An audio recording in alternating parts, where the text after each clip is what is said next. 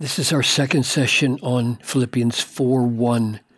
Therefore, my brothers, loved, longed for, my joy and crown, stand firm thus in the Lord, loved ones. So loved at the beginning, loved at the end, family, desired and longed for, as back in chapter 1, verse 8, with the very affections of Christ. And not today, my joy.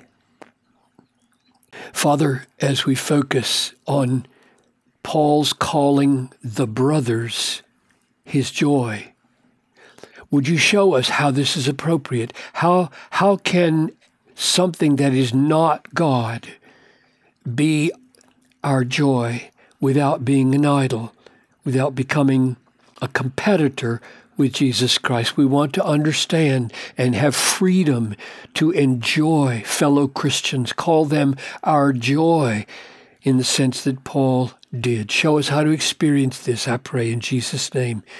Amen.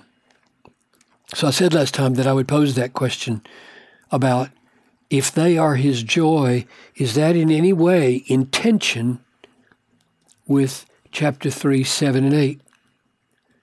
But whatever gain I had, I counted as loss for the sake of Christ. So Christ is gain, and everything that was gain is loss. Indeed, I count everything. Now that's why I posed the question, because why aren't brothers included here, other believers? I count everything as loss because of the surpassing worth of knowing Christ, Jesus, my Lord. For his sake I have suffered the loss of all things and count them as rubbish in order that I might gain Christ. So when he says everything and all things, should we say that the brothers should be in that category and therefore they shouldn't be called his joy, since his satisfaction is Christ? And here's my answer. I think Paul would say that any treasure, any value, any good that competes with Christ, for my affection, I'm going to count as loss. Anything that rises up to diminish or take away joy in Christ and locate that joy somewhere else. Like if joy had to move from Christ to brothers, I think he'd say, I cancel the brothers in order that I might gain Christ. So anything that competes or threatens to diminish joy in Christ is going to be ruled out by Philippians 3, 7, and 8. But if a treasure, a value, expresses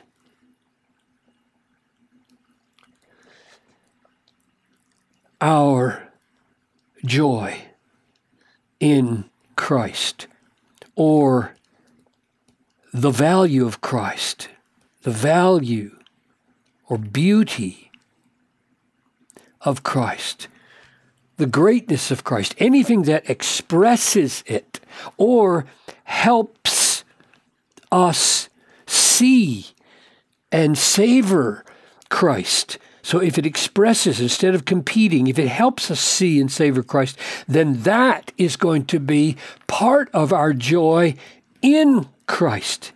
It won't be in competition. It will be included in our joy in Christ, because it will be expressing Christ and helping us see Christ. Now, is that the case with the brothers? It is. It is. Consider some things we've seen already. So here we are back in chapter 1, verse 6. I am sure of this, that he who began a good work in you will bring it to completion at the day of Jesus Christ. Who's that? That's Christ, or God through Christ.